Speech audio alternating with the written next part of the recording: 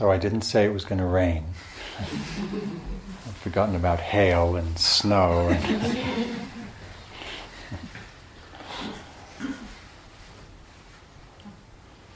thought that was perfect timing.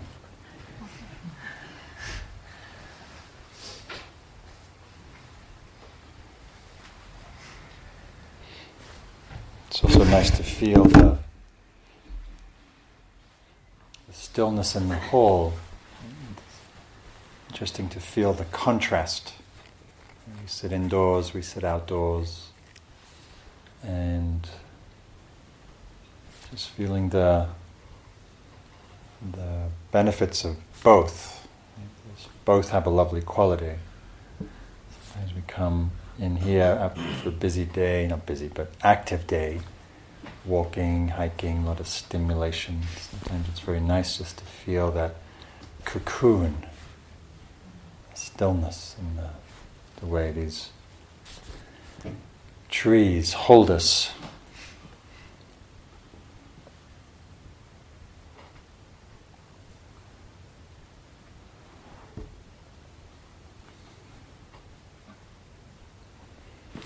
So there's a line from the Buddha I like very much,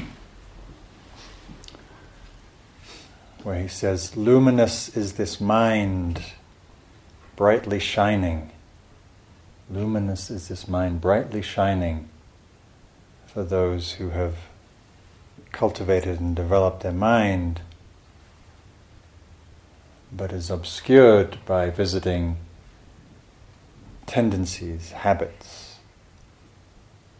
Luminous is this mind, brightly shining, clear and brightly shining, but obscured by visiting tendencies of mind." And so the meditator cultivates and trains in order to free the mind from obscuration, from its habitual tendencies, samskaras as they call them in Buddhism, these latent tendencies, these habitual places we get caught, we react, we resist, we in contention against reality. And so our practice is a support for understanding those habits of mind that cause us unnecessary suffering. There's plenty of suffering in life, and then there's what we do to add to it that makes it much harder and much worse. And being here as being anywhere is no different, that we will encounter and drag around those same habits of mind that obscure our mind's natural peacefulness or radiance or clarity or happiness. So that's why we practice. Thich Nhat Hanh puts it this way, he says, "Buddhism is simply a way to live well. Happiness is available. Please help yourself." So, and I think it's very much in the spirit of the Buddha's teaching. Here's a path, check it out, put it into practice if you like. If you do, you'll probably suffer less, but the choice is yours. But it only works if you practice. It only works if you apply some effort and dedication and intention and work, the spiritual work. So, from another tradition, the Sufi tradition, poet Hafez puts it this way. He says, "You have all the ingredients to turn your life into a nightmare. Do not mix them. Do not mix them." But of course we do. We wake up in the morning, we feel a little, we didn't sleep well, and the bell goes, and we immediately feel reactive and grumpy, and then we get in the hall, and there's someone meditating, look like they're almost achieving nirvana, and we feel comparing mind and judgment, and then we just brew this dew of negativity and grumpiness and comparing and judging, and then we wonder why we feel like crap. You have all the ingredients to turn your life into a nightmare. Do not mix them. So notice the ingredients and notice how you mix them. On retreat, that manifests as the comparing mind. Right? Anybody doing any comparing here? How athletic someone is, how outdoorsy someone seems, how meditative someone is, how still in their meditation they are, how holy they look, or whatever it is. Right? We compare ourselves painfully. Right? And of course, we make ourselves deficient usually. Well, sometimes we're inflated and we think, I got this down, look at that lot, it's sloppy lot. Mostly we're on the deficient spectrum. That's where the suffering comes. But sometimes inflation can also be equally suffering. It has pride and it's insecure. Or judging is another common habit in retreats. We judge ourselves, we judge our mind, we judge our meditation, we judge our concentration, we judge our practice, we judge how we walk, how we eat, how much we eat, how little we eat. The mind that's constantly self-assessing negatively. Comparing, judging, another ingredient. Over-analyzing. We get into also a lot of analyzing ourselves, our meditation, our psychology, our neurosis, blaming our parents or whatever. And another, one of many habits. Right? So we all have a particular penchant for a particular style.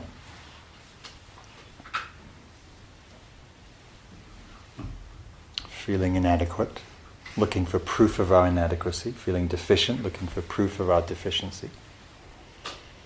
Anyway, on it goes. And then later in the poem, Hafiz says, you have all the ingredients to turn your life, your existence into joy. Mix them. Right? So I think of practice, retreats, as cultivating wholesome ingredients. Right? We're cultivating awareness, patience, kindness, presence, acceptance, allowing, love, presence.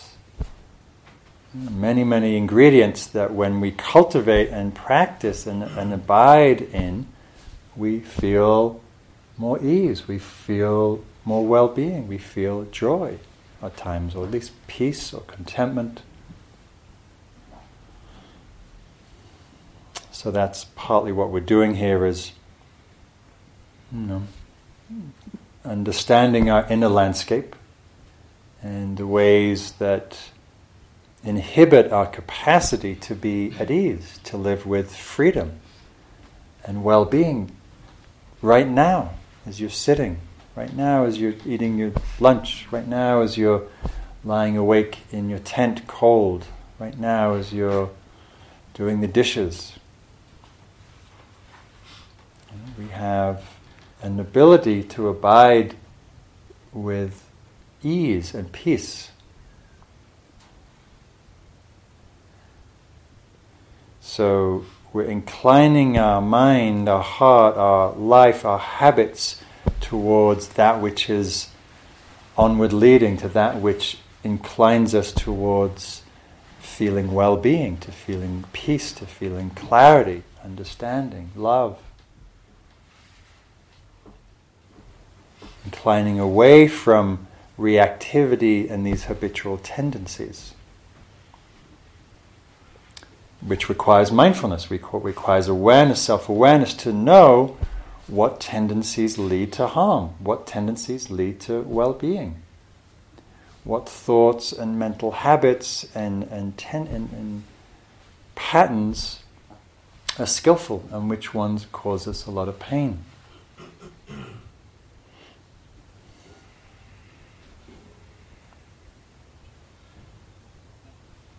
And so as I've been speaking about today, paying attention to not just what's happening, but your relationship, your attitude, the way that you're relating to experience, right? And there's a lot of experience here that's lovely, and there's a lot of experience here that maybe not so welcome. Whether it's your achy body, or your chronic pain, or the sadness in your heart, or being freezing in your tent, or cold in the meditation, or irritable, or whatever condition that you're feeling. How are you relating to that? What in that relationship contributes to well-being, and what contributes to you feeling less at ease, more reactive, more unhappy?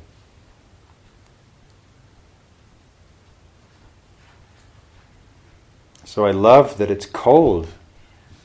I mean, I preference that it's warmer, but I'm okay with the cold because it's good for practice. You know, you go to some, especially Zen monasteries, there's no heat. You sit and you deal. And if you moan, you suffer. You whine and complain, you suffer. If you can find some capacity to open and receive, there's less suffering. You're still cold, you still might prefer a nice warm zendo, but here it is. Right? So, how are we relating to the cold? Sometimes okay, I'm cold and no big deal. Other times we contract, we fight it, we complain, we blame the teacher and the whatever, and why are we doing this? And why didn't I bring my big down blah blah blah, and you know. And we suffer. Right? Same cold, different outcome. Right? And as we witnessed at lunch, sit after lunch, half of you are in t-shirts and half of you are in down jackets.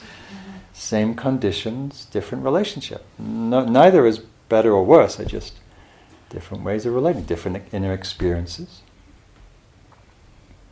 Some of you might love the cold but hate the heat. If we're here in July and it's 90 degrees, and brings out another attitude. And mostly in any nature retreat that I do, both will happen in the same day. We're craving warmth, we sit in the sun, we start baking and burning, and we start hating that, and then we're wishing it was cooler. And vice versa.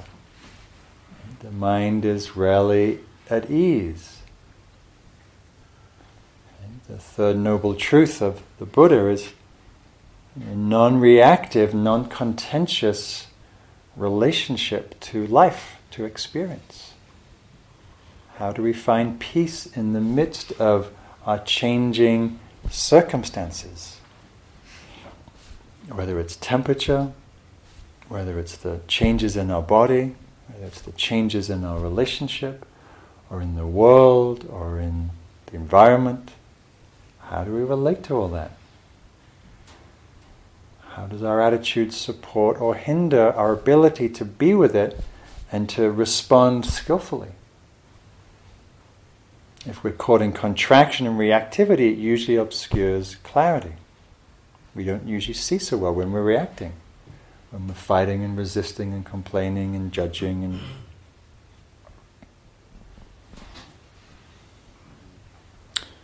not to beat yourself up for when you get reactive, because that's part of being human. It's partly what we're learning about.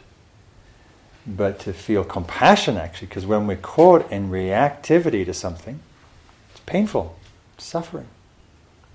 So when we can bring a kindness or a forgiveness or a tenderness or spacious acceptance to the fact that we are reactive, it makes the reactivity easier to be with and more likely to release.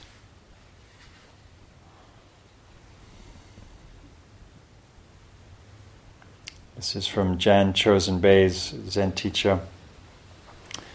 She writes, "In this passing moment, all things come to be, and I vow to choose what is. If there is cost, I choose to pay. If there is need, I choose to give. If there is pain, I choose to feel. If there is sorrow, I choose to grieve. When burning, I choose heat. When calm, I choose peace. When starving, I choose hunger. When happy, I choose joy.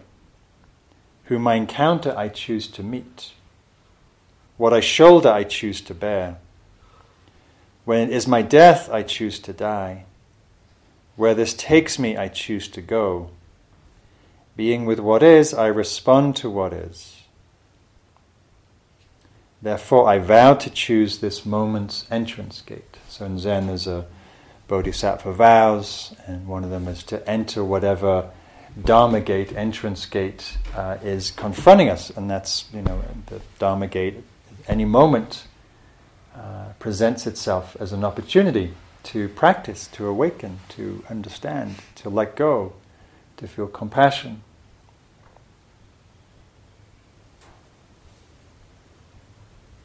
So it doesn't matter what's happening on this retreat or anywhere really.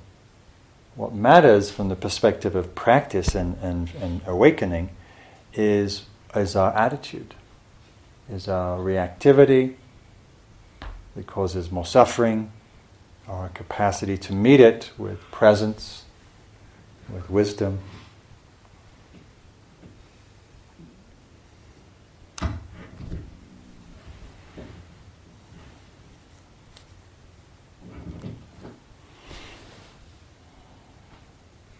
That doesn't mean being passive, right? So she's talking about when hungry, when starving, I choose hunger. You could eat something. There's a story of these two yogis bragging about their teachers, or maybe three yogis. And one says, "Oh, my master's the greatest. He lives on one grain of rice a day." And then the other yogi says, "Oh, my master's better. He only sleeps 1 hour a night." And the other one says, "Oh, I think my master's superior. When he's hungry, he eats, and when he's tired, he sleeps." So it's not about, some, silly spiritual ideal. It's about living wisely, right? Relating. If you're cold, you wrap up, come inside. If you're too hot, you peel off layers. It's not like we don't. If we can choose a less suffering way, then we choose that.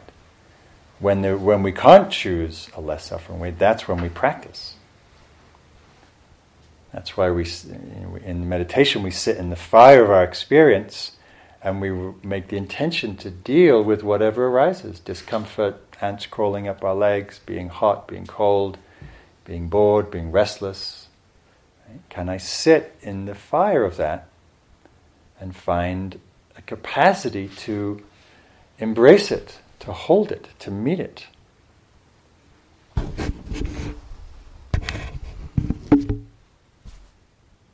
So you might reflect for yourselves, what are these ingredients that turn my life into a nightmare?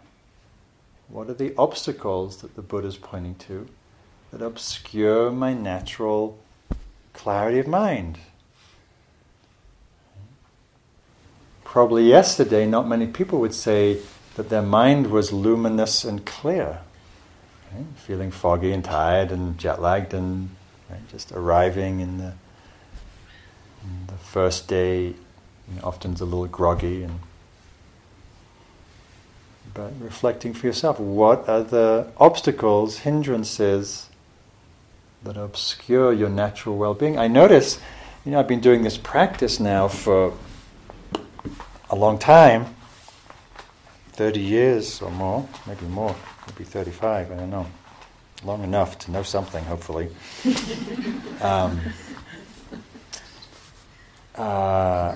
That I notice that mostly my mind's pretty peaceful. I can still get reactive and I get impatient. Patience is not my virtue. So I get reactive to things in the moment, but mostly small things. But in general, I notice that my inner state is mostly one of kind of well-being, kind of ease, and contentment. Mind's relatively quiet. A lot, not all the time, not always in meditation either. But there's a general sense of non-contention with my experience, with life, mostly. I'm now learning to apply that to the political arena we're living in, where I have a little more reactivity,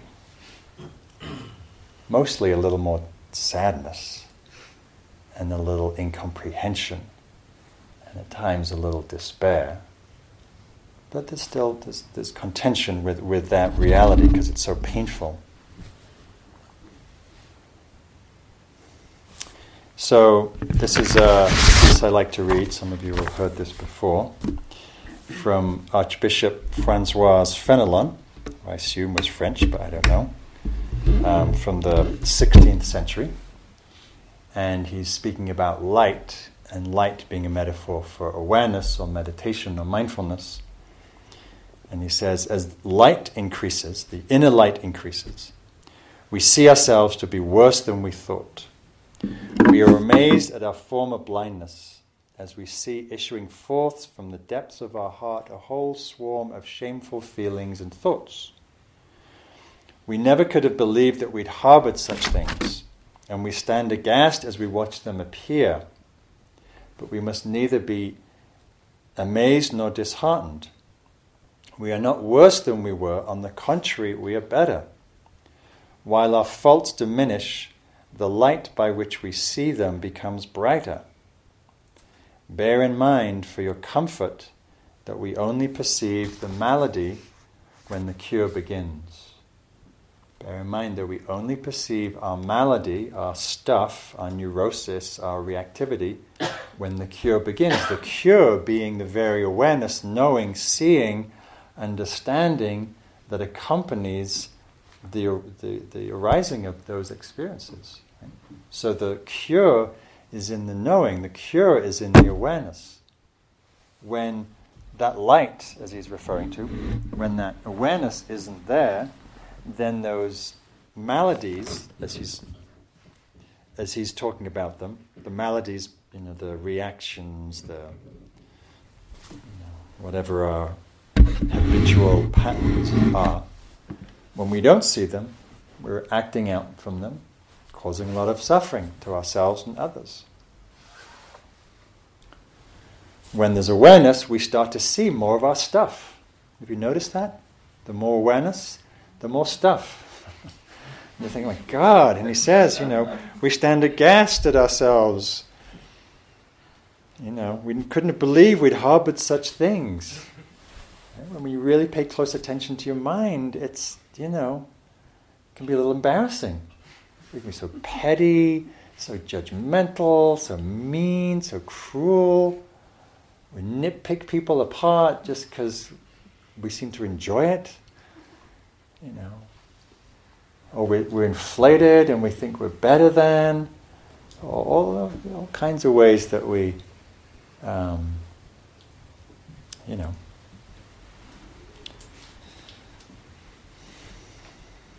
cause some disharmony. So the key is awareness. So in our meditation we come across a lot of different things that obscure this brightness of mind, this clarity. And the Buddha spoke to them as the hindrances, as these 5 habitual patterns, and I'll speak to a few of them, partly as it relates to our time here and to the theme of working with change. And so the first deep-rooted habit is our craving for pleasure, sense desire, he called it. Our habitual, this momentum to wanting one pleasure after the other. And woe betide anything that gets in the way of our pleasure and our sense desire.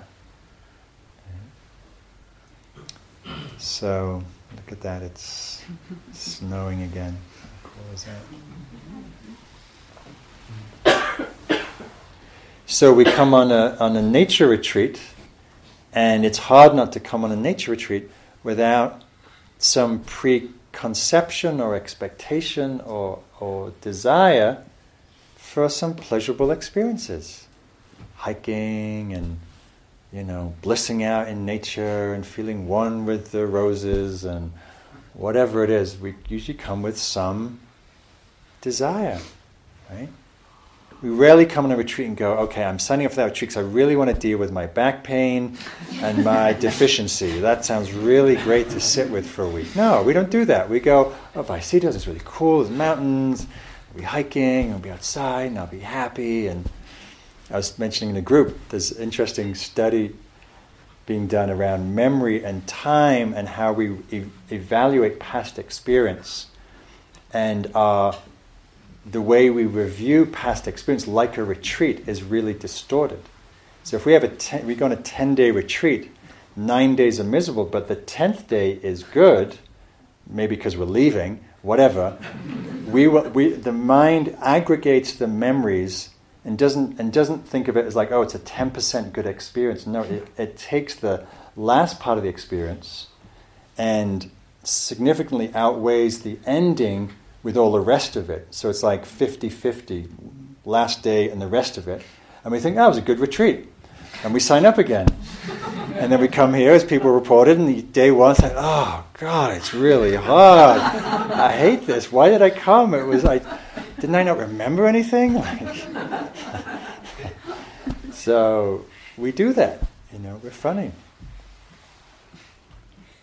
People go on those 10-day Goenka retreats. They're the hardcore boot camp. How many people have done a Goenka retreat? If you're right, you sit for 13 hours a day, hour-long sittings, 2 hours you're not allowed to move. There's no walking, there's no stretching, there's nada except sitting in the hall and feeling a lot of pain until you find the samadhi and to move through it. And towards the end, there's a lot of bliss can arise, a lot of ease and joy and rapture and all kinds of things. But you don't remember the first 7 days of excruciating pain, and you go, that was cool, I'll do that again. And we go there and like, oh God, didn't I remember this? Brutal. So maybe you're having some of that, right? We come with these preconceptions, these expectations. Oh, my last retreat was great, this one's going to be even better. I'm going to pick up right where I left off, which sometimes can happen, but not always. And so maybe you're tired or grumpy or irritable or restless or not liking the cold or all kinds of things. And so there's a craving for, please, some pleasure. Craving for lunch. Finally something pleasurable. Craving for dinner. More pleasure. Cheese toasties, like, how good can that be on retreat? Roast potatoes, like, for me, that's like heaven, like, all right. Who cares about my knee pain? I got roast potatoes. And I'm going for seconds and thirds. So notice this movement, this leaning forward towards pleasure. Notice how we manipulate our experience to try and optimize and maximize pleasure. Nothing wrong with pleasure. Pleasure's a beautiful thing. And as we become more aware and awake, we actually experience a lot more pleasure. Becoming more mindful, more aware, one over time experiences, my experience, a lot more joy, a lot more delight, a lot more rapture, a lot more beauty. Because we're awake, we're present, we're not lost in our thoughts and our dramas and our stories.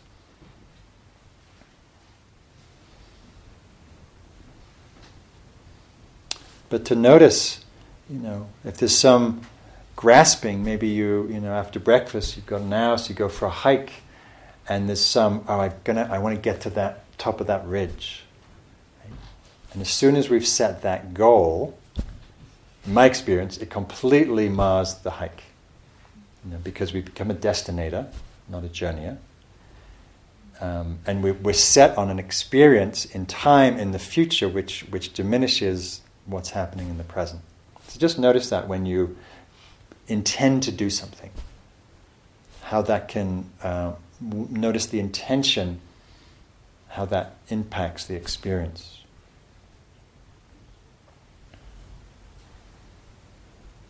And as I talked about, this is not to not welcome and enjoy joy. Right? There's a lot of pleasure and delight and rapture and happiness that can come from being outside, from being in the mountains, from being present and aware to all this beauty. Right? So it's not about welcoming that, but notice when that becomes, got to have it, got to continue, got to, and then hating anything that interferes with that. Maybe having a little blissful moment by the river and somebody comes chomping right up behind you and ruining your little moment, your river moment, my river moment. This is my river, people. And we get all contracted and reactive to our fellow Sangha.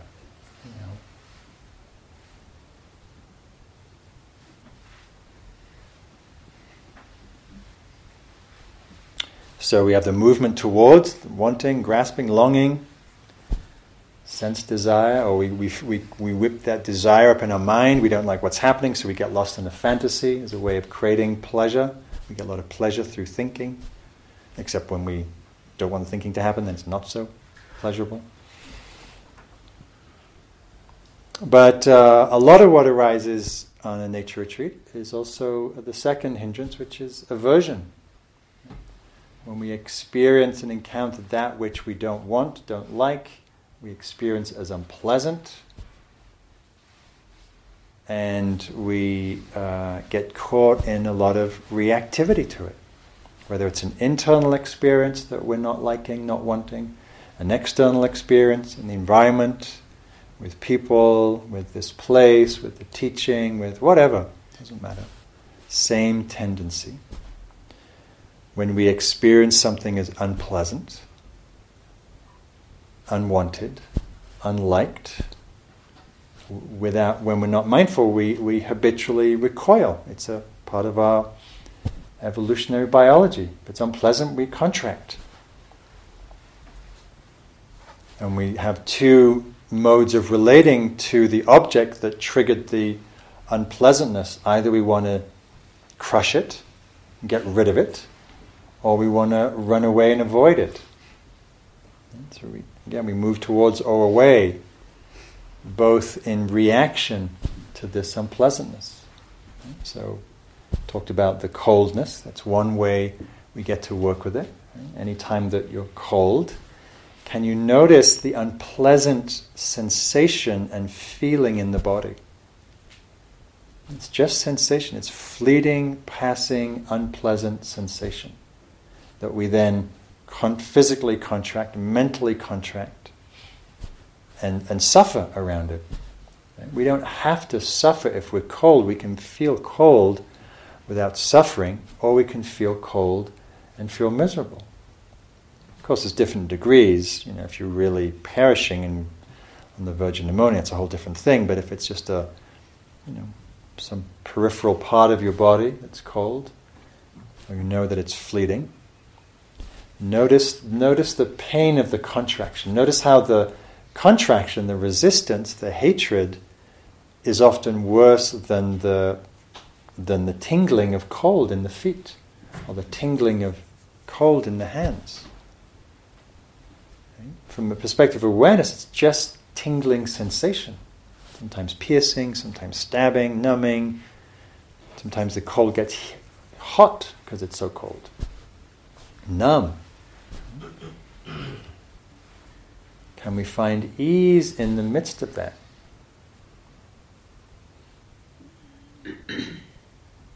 I have a lot of friends who are doing the cold shower practice. It's part of the understanding that is part of our evolutionary heritage. We didn't grow up with hot showers. We grew up with much more exposure to cold, and that exposure to cold is actually very healthy. But it's also unpleasant until you can find a frame for it that makes it okay. I remember reading one of Tom Brown's books, and Tom Brown's a studied with a Native American elder, and after he died, he went to the woods for a couple of years in New England and lived out rough with nothing but a machete and an axe, and built a shelter, had bear skins or deer skins for clothing, and he acclimatized to cold. New England gets down to minus 40, 30 sometimes. And he had a very different relationship to cold, which I found very intriguing. So to notice what arises for you here that's unpleasant. Maybe it's the aches and the pains of your body. Right? Maybe you have chronic pain, chronic injury. Maybe the heart is really in turmoil or sad or grieving or feeling anxiety or fear or concern about the future or loved ones or sick, or in many, many ways that the heart is troubled and hard to be with. And again, the invitation is, how do I meet this? How do I welcome this? How do I hold it with kindness or not? How do you meet the tenderness and the vulnerability of the heart?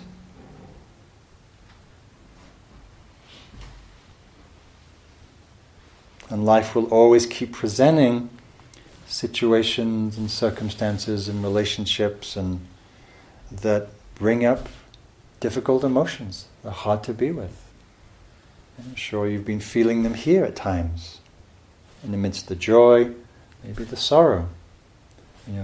For many of us, I'll talk more about this later in the retreat, feeling the joy in nature is now conjoined with feeling grief about nature. Feeling our love of the natural world is also corresponding grief of the destruction that's happening. How do we hold these tender, painful places? And so our practice of awareness is to notice when these difficult experiences arise, to notice if we can receive them, hold them, allow them, feel them. Oh, grief. My heart's heavy today with sorrow for the earth. My heart's tender for some loss that I'm feeling in my personal life. I'm feeling anxious and worried about upcoming changes. Oh, anxiety. Oh, old friend. Okay, like this. Trembly, heart beating, breath short, mind racing. Okay. How can I support my being, my body, my heart to ground, to stay centered? To notice the support of the earth, the community here, of the beauty.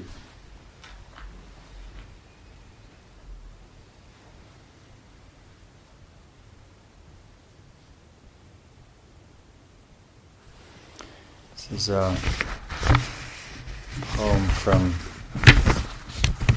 Hafez, who, again, Sufi poet, teacher. He's talking about loneliness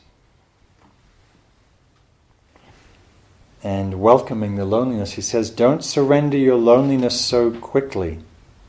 Let it cut more deep.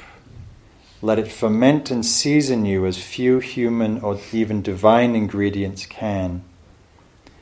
Something is missing in my heart tonight, has made my eyes so soft, my voice so tender, my need of the divine absolutely clear." Rilke talks about, he says, these nights, these inconsolable nights, how we squander them and look beyond them to see their ending, rather than actually live our way into them. It's a very different orientation. We tend to run from the unpleasant. We tend to run from pain. We run from heartache. We run from difficulty. But as Ajahn Chah once said, a great Thai forest master, he said, by running away from suffering, we run towards it. By running away from suffering. And how many of you have run away to, I don't know, Hawaii or Australia or some deep canyon or mountain or somewhere to get away from your sorrows or your crazy mind, and you're sitting, up at 16,000 feet on Annapurna Mountain in Nepal, and your crazy mind shows up. And you go, damn it! I thought I'd left you back in California. God. It's worrying and agitating and spinning and fretting and... All right. By running away from suffering, we run towards it. It follows us and usually slaps us in the face, wakes us up.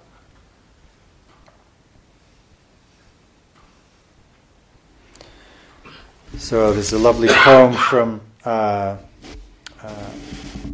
teacher Jennifer Wellwood that I read a lot, called Unconditional, and she says, willing to experience aloneness, I discover connection everywhere. Turning to face my fear, I meet the warrior who lives within. Opening to my loss, I gain the embrace of the universe. Surrendering into emptiness, I find fullness without end. Each condition I flee from pursues me. Each condition I welcome transforms me and becomes itself transformed. Each condition I flee from pursues me. Each condition I welcome transforms me and becomes itself transformed. And maybe you've had this experience. This is particularly true with grief, with loss. We enter into that river of sadness and heartache, and we let its waves come and it washes over us. And it transforms us. We become transformed. We become more tender. We feel the universality of suffering. We feel the commonality of our human pain and our shared loss. We feel compassion for the world. Right? We become tenderized by these things. When we can welcome, that poem by Rumi, The Guest House, welcome and entertain them all, even if they're a crowd of sorrows who violently sweep your house empty of its furniture. Treat each guest honorably. They may be clearing you out for some new delight, the joy, the shame, the malice.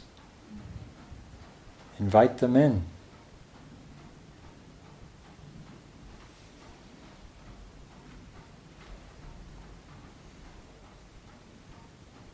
This practice is a way to live well. Happiness is available. Please help yourself.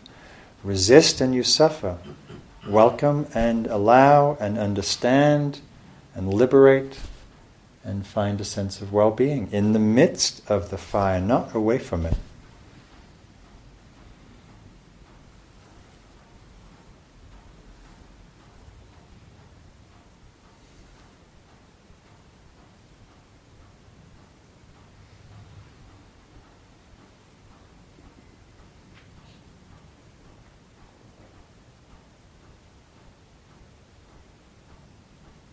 Another of the tendencies, the obscurations that the Buddha spoke about was doubt, self-doubt. Very often we feel a nagging voice, the critic, the inner critic, the self-judging, the undermining, the belittling, the shaming, the not feeling good enough, feeling deficient, feeling unworthy, feeling unlovable. Very strong, very painful, deep-rooted streams in our psyche. Really important to notice, to name, to feel, to see with awareness, to hold with compassion. When I started practice many moons ago, I had a lot of self-hatred and a lot of self-judgment and anger, and I was very hard on myself. And you began to see, how mean that voice was, how undermining. And also began the practice of loving kindness, which was a beautiful way to planned a different voice, a different stream, a different way of relating and talking to myself that was kinder or accepting or loving. It was very sort of weird in the beginning to do that because I was so used to being hard on myself. But to turn to myself and wish myself well, or to be free of pain, it was like oh, this was a very different way of holding myself, and began to listen less to the critic and believe its stories less, and began to see myself in a clearer light, like that quote that I read from Fenelon, the Archbishop. All that seeing, if we're not holding ourselves with self-compassion, all that seeing of our stuff becomes the ammunition for the critic to ridicule ourselves and beat ourselves up. So we need to hold whatever arises, not just with clarity, but also with compassion. We didn't choose to be neurotic. We didn't choose to feel deficient. We didn't choose to have pre-verbal trauma. We didn't choose to have whatever it is that you've come into this life with. We didn't choose to have loss, heartbreak.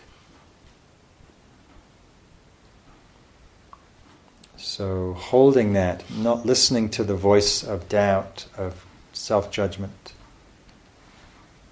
holding ourselves kindly with forgiveness.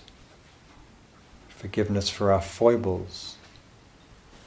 Forgiveness for our humanness, for our vulnerability. The critic is very often alive in our meditations. Not concentrated enough, not mindful enough, not compassionate enough, not kind enough. But the critic has no room in our meditation practice. It's an irrelevant voice, a very mean, destructive voice. We do our practice and we let go of the result. We sit down, we do our best. We're focused or not, we're concentrated or not.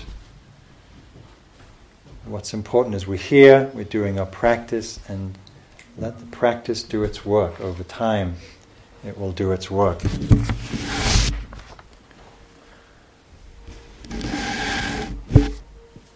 This is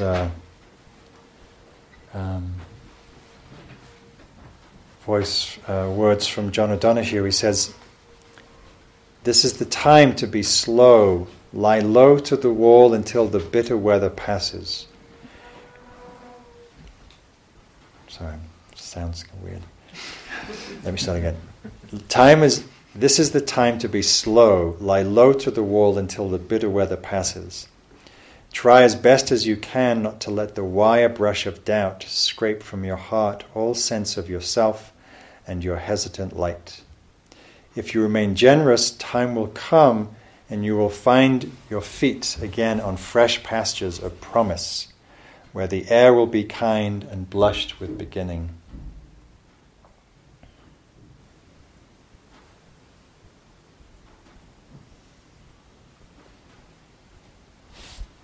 So when the voice of self-doubt came to the Buddha on the night of his enlightenment, and also throughout his teaching life, he would say, "Oh Mara, I see you." Mara is the personification of the unconscious, of ignorance, death. And he'd say, "Oh Mara, I see you. I see you." So when your critical, nagging, self-doubting voice is arising, you just say, "Oh Mara, I see you. Thank you for your opinion. Have a nice day and go bother somebody else. Thank you for your point of view. I'm not so interested, thank you. I'm going to get on with my meditation now, thank you very much." And we continue, not listening to that distorted negative voice.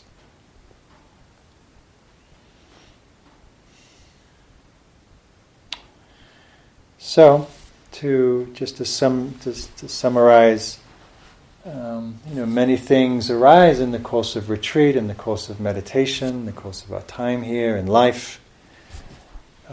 Habits, tendencies, hindrances, whatever you like to call them, obstacles, ways that we're in contention with life and ourselves, through aversion and resistance, through grasping and attachment, through doubting ourselves, and many others that you could fill in for yourself. And so we're learning to be present to those, to hold them with a kind attention, to see that they too are fleeting. None of this stuff is permanent. It might stay around for a while, but actually doesn't last in the moment. Always ebbing and flowing. So, we practice like this. So let's just sit for a moment, let these words settle.